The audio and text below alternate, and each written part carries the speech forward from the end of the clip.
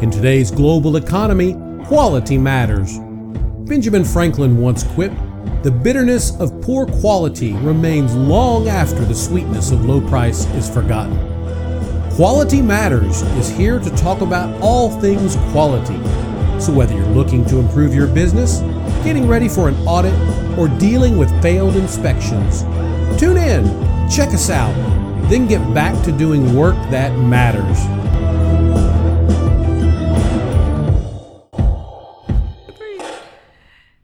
Hey y'all, it's Darcy. And you. And me, and Kyle. And we're here with our Quality Matters podcast. Kyle had asked me to find some case studies. He wanted to have a chance to talk to you guys about how a quality management system can really change your company for the better, help improve everything you want it to improve. Morale, what's the word I'm looking for? Money, profits. Yeah. That's the word I'm looking for. So I was just looking online for some case studies, and it brought me to the ASQ website, which Kyle can tell you just a little bit about what ASQ is. Yeah, it's American Society for Quality. It's the largest... Slow down. It's what? American Society for Quality. Okay. There we go. It's the largest quality organization in America. They have numerous chapters across the United States. I think the one here in Houston is the largest in the United States, and I've actually had the privilege to speak with them before. Okay, so they had a few case studies on there. I went ahead and printed them all off and just picked one up to start reading, and I found it very interesting because, as I mentioned on one of our previous podcasts, my history is in teaching. I spent 9 years as a teacher in several different elementary grade levels, and I actually got my master's in educational administration. And once I started understanding more about quality and what Kyle does, I kept saying, man, that's what our school district needs. We need a quality program. So I picked up this article, this case study from ASQ about the Nevada school district and how they saved millions through process management. Wow. So, unfortunately, Kyle's going to have to keep his mouth closed for most of this one. I'm pretty excited.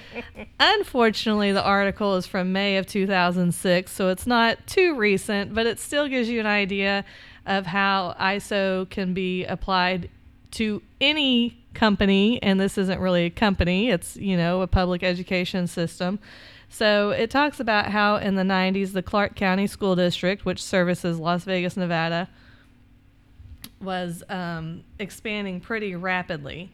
They were already a large school district, and they were enrolling at a rate of about 10,000 to 12,000 students a year. That's insane. So, I don't know what the dollar amount is, but usually they get funding per student. However, when this challenge was happening, if they were enrolling these thousands of students per year in the mid-90s, on top of that, of course, school funding gets cut, as it always does, because, our kids aren't that important. By tens of millions of dollars, their school funding got cut. So I'll get to how they got there, but it says a decade later, they've succeeded in not only accommodating their expanding population, but they saved $174 million by implementing ISO 9001 and getting certified. Now, this was to the 2000 standard because, as I mentioned, it was several years ago, and I don't know if they're still certified. It'd be interesting to see if we could get a hold of them and maybe talk to their new superintendent and see what's going on with that. So, they're a pretty big school district. According to this article, which again was in May of 2006, they were the 6th largest school district in the nation. They had 317 schools. They hired 2,000 new teachers annually. So lots of kids coming in. School funding has been cut. So obviously we've got to cut money somewhere. What are we doing wrong? So the administrator said, like I said, we've got to cut money somewhere, but they were committed to the instruction of the kids. And so they said we've got to look at our non-instructional aspects within our district. In 2000, a new superintendent came into place.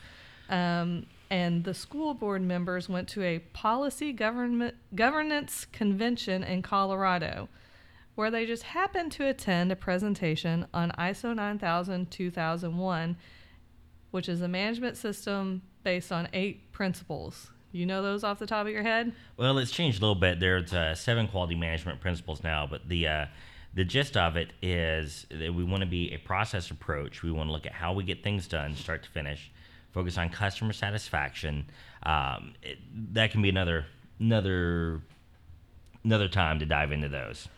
Okay, well, so they went over the 8 principles in this meeting, and they learned how there was one district in Colorado that was the first large district in the nation to become ISO certified. And those board members were convinced that this process management system would help them, and that's what they needed to do. So the superintendent of Clark County at that time said, well, I think this is interesting, and he went to the school district in Colorado. Over the next 18 months, he started to work on creating a management process system, an MPS, for their district after visiting the one in Colorado and seeing how it worked and seeing how it improved. And they did it in a very orderly fashion. So it says that they had 46 departments in their school district. Wow. Obviously, you can't do all that at once. No. So they worked on the first 5. And they worked on human resources, purchasing, maintenance, curriculum and professional development, and the Board of School Trustees, and the Management Process Office. And that's what they did. They got the first 5 departments certified. As of the time of this article in May of 2006, there were 13 divisions certified. 3,000 employees were trained, and they have 3 critical components to their success. Training. How important is that, Kyle? Oh my gosh. Competence and training is just absolute key, especially for an organization of this size. I know from just listening to you over the years when you taught, there are just endless bits of paperwork that are state imposed and government imposed, and the school can't do much to clean that up. But knowing where to take it and how to file it and what checkoffs need to be and why those sign-offs need to be there, oh my gosh, it could have saved so much headache and heartache. It's unreal. Yeah, I used to joke about, like, fill out this form that shows that you filled out the other form that shows that you turned in this student data, and it was just so frustrating, the number of forms that we had to fill out. And that's part of what actually led me to quitting, is just, I call it the politics, but it's not really the politics. Mm-hmm. It's just like, just leave me alone and let me teach. Stop giving me paperwork. Yeah. So there's one paragraph I hate to read to you verbatim, but, as a teacher, this kind of meant a lot to me. Each employee that got certified kind of started feeling the impact that they have on instructional learning. They felt their connection to the students finally. So a maintenance worker learns that students learn best in clean, well-lit, and maintained environments. I think they probably already knew that, but they really, I think, realized the difference it made. Well, let me jump in real quick. This is one thing that when you start going through and you start mapping your processes and you start taking a look at interested parties, an interested party is nothing but someone on the inside or someone on the outside of the organization that has an effect. And you start taking a look at your infrastructure, you start taking a look at the environment, and you put this stuff on paper. When you put it on paper and you look at it and you talk about it, suddenly these no-nonsense, common sense things that we overlook every day jump out in front of us and are just clear to see. Yeah, I think it's important for all, especially in a school district, for non-instructional personnel to understand how their job directly affects the students. Amen. There was always the problem in our classrooms. One classroom would be hot, one would be cold. And I would tell the parents to send their kids with a jacket because we never know if it's going to be hot or cold. That was the silliest thing to me. We live in Houston. It's hot. It's 90 to 100 outside, and kids are coming to school with jackets. Yeah. It's true. It's true. So they said that people made changes in the way they do their jobs. The maintenance crew, which I mentioned earlier, they realized that if they I mean, this is kind of common sense, but they didn't connect the dots. If they come in during instruction, that interrupts the teacher's instruction. And even if the teacher isn't actively teaching and say the kids are independent reading or she's meeting with reading groups or whatever the case may be, the kids are still like, oh, what's he doing? What's he fixing? Oh, that's cool. He's changing a light bulb. Kids are fascinated by that. So the maintenance crew started changing when they came in. They would make sure they came in before school started, after school started, or on the weekends to accommodate the instruction. And that's exactly, you're talking about the principles. One of them is involvement of people. And this isn't true just in the quality management system. This is true in health and safety, environmental management. It does not matter the management system you're in. Involvement of people is crucial. It doesn't mean just get everyone into a meeting and have a kumbaya meeting. It means really explain in detail how their job affects the whole. It's one of the most frustrating things when I go do audits, and part of the standard is to know the quality policy. Policy here could be a mission statement, anything of that sort, right? And so people will pull a book from their back pocket because they were given it to them the day before the audit so they could recite the quality policy. Great. You told me the policy technically met the letter of the law of the standard. Yeah, they're not invested in it. Then I'll ask them, well, what do you know about it? And you get deer in the headlights looks.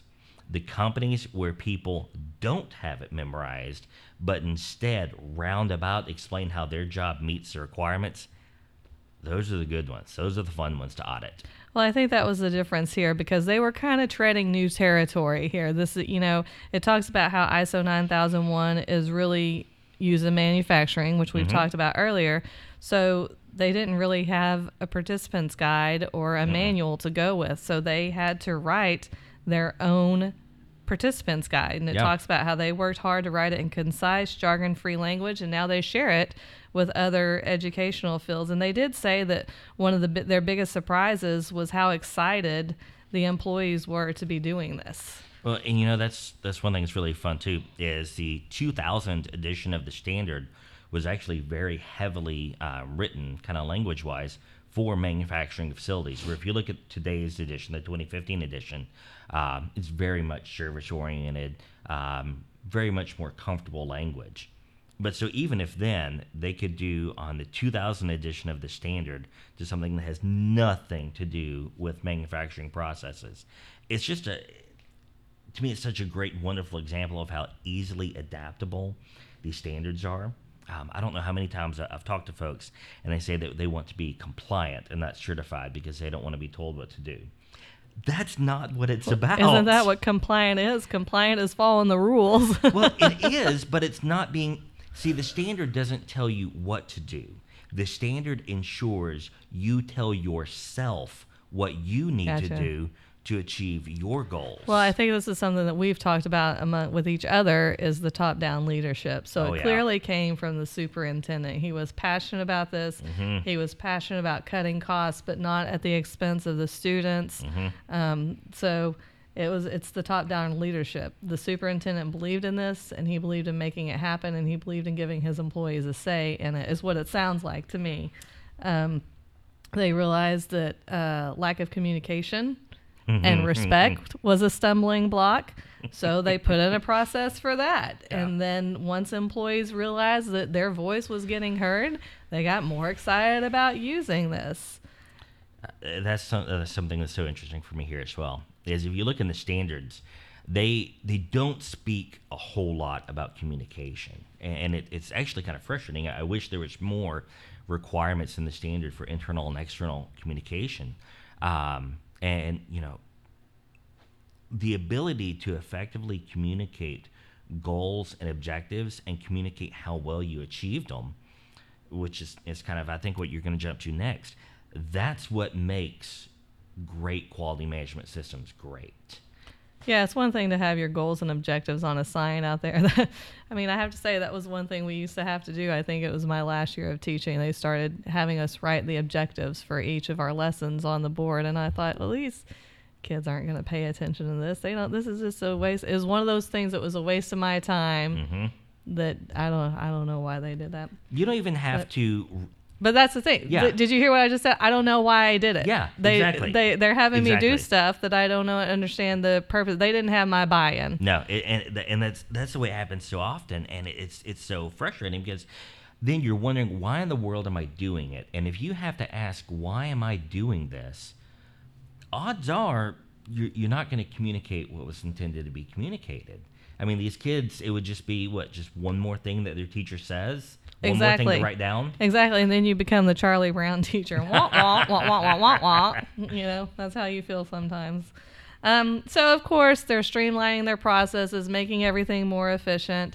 So then they were able to keep up with their growing population. Not only were they able to keep up with the expanding population, so this is costing them more money, but over 10 years they were able to save, as I mentioned, $174,000 or million, not thousand, $1 million. That's $1.74 million a year. That's huge. That's insane. That really is. That's huge, and it says it was in cost savings and cost avoidance. So, I just want to take note, and maybe this is another one of those articles that Kyle can put the link to, after we're done. But there's a little chart here that shows where they were able to cut all the costs. And the first two things on the chart are from the food service department. And the very first one is where they placed the work order request form online. Wow. That's all they did. It was a work order request form. They placed it online. Kyle, how much did that save them? Oh my gosh, that's what, $206,000? $206,000 by putting one form online. Simple solutions are what saves the most. So just ask yourself, what would that do for your company? And then the second one on the list is placing their policy and procedures. The food service department only, placed their policy and procedures manual online, which saved them almost $63,000. Oh, yeah. And think about how many times, just something simple. You want to see what your kids are having for lunch that day. To know if to send them lunch or not. How many people would have to be there answering the phone if that wasn't there? Yeah, but this isn't even a lunch menu. This is all internal documents. Oh, geez. Okay. So it's, a work order request. Something breaks in your kitchen in the food service department across the district. You got to put in a work order request. Well, now it's online. And, just think about that, because before they probably had to fill it out and take it to somebody else that had to take it to somebody else. So you think about the labor, the printing, the paper, the everything. So just those two things, putting those two things online saved them almost $270,000. Yeah. That's crazy. So it breaks down the rest of the savings and exactly how they ended up saving the $174 million, which is pretty amazing, I think. It is. Just because the IT geek in me, I see one here where it says initiated remote control of computers. They saved that was also within the food service department. Yeah, so just within one department, that's $500,000. Yeah. It's just insane, and I can personally attest to how much time that would save, because I worked for a help desk for a short period of time. Large campus, I could remote into any station from my computer, saved hours a day. I could work on 5 or 6 computers all at once, effectively. The next job I had, they had a very clear policy that they wanted no remote access to the PCs. So I would, on an average day, walk maybe 2 or 3 miles. Just going and think about that time. If you add, did the salary configuration or whatever, did the math of the salary to figure out how much they were paying you to walk back and forth to other computers. Oh yeah, it's insane. They're paying you to get your exercise. Exactly. Well, that shows after I left. Yeah. So, it's just funny that they talk about the food service department, because early in the article it did talk about how the food service employees realized that not only they knew having a nutritional lunch mattered, but the efficiency of getting through the line so the kids actually had time to eat and they didn't feel rushed to eat, and then they could digest their food properly. So the food service department sounds like they were really on board with this, and that's pretty amazing. Because this is amazing. Like you said, it looks like, just adding it real quickly, about $1 million of it came from the food service department. That is just crazy. So now the departments that are certified get audited every 6 months to make sure that they're still doing what they need to do. And, again, this was written in 2006. So their next goal was to go down to the school level and start getting principals and teachers on board. And oh, wow. And, just continuing through their, what did I say, 46 departments or so. That is just fascinating. Getting it done. So It'd just be interesting to keep doing a case study and see which school districts are. If there's, like Kyle mentioned, we're in Houston and Texas, and see if there's any. I know the article mentioned that there is one in Texas, but hopefully there's more by now. I would love for our kids' school district to get this done. Oh my gosh. Yeah. And again, this goes back to what I talk about with what quality is. Quality is effectively saying what you're going to do and ensuring you do it repeatedly. But you cannot do that without clear policy. Cannot do that without clear procedures, and they have to be available at the point of use. Now, that doesn't mean stacks of binders in everyone's office. It means a simple web service where folks can go, get the most accurate and updated information that they need, and they're trained on how to do it. Yeah, and like you said, repeatable, and that each employee is going to follow the same action every time. And,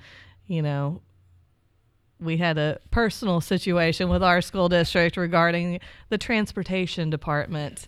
And we brought up the whole quality thing with them, and clearly they did not have a management system in place. Phone calls didn't get returned. One person said another person said this, and it just didn't happen. And it seems they even mentioned there's a high turnover within the transportation department, and it all goes back to morale and feeling invested in your job. And I feel like if they had this in place, it wouldn't have been an issue. No, and when you have documented process procedures and policies, your manager will have your back because you're following what you've been trained to do. And not only you've been trained to do it, but you know why it's important to the organization. Everyone's on the same page. Darn near everything in the organization is going to improve. And your customers or your clients, in this case, parents and students, can tell. They can tell you're an effective school district. They can tell you're on the same page. They can tell you're all working for the good of the kids. So I think that's important. Nope, I love it. This is a great example. So we'd love to see your comments under this article. How do you think let's not call out the school districts now, please. We're not asking you to do that. Right. But tell us, how do you think your school district is working? Do you think that they could benefit from something like this? And if they do, tell them to call Texas Quality Assurance. Absolutely. That'd be awesome. That'd be fun. That'd be a lot of fun. But seriously, guys, we want to know, I'm sure you all have kids or had kids or have grandkids. What do you think about your school district? Do you think that they would benefit from getting ISO certified? It's a very interesting topic. We'll have to revisit this again in a few months. Yeah, looking forward to hearing your comments or reading your comments on this. All right. Well, I guess that's it. That'll wrap us up. Thank you very much. All right. Next time, guys.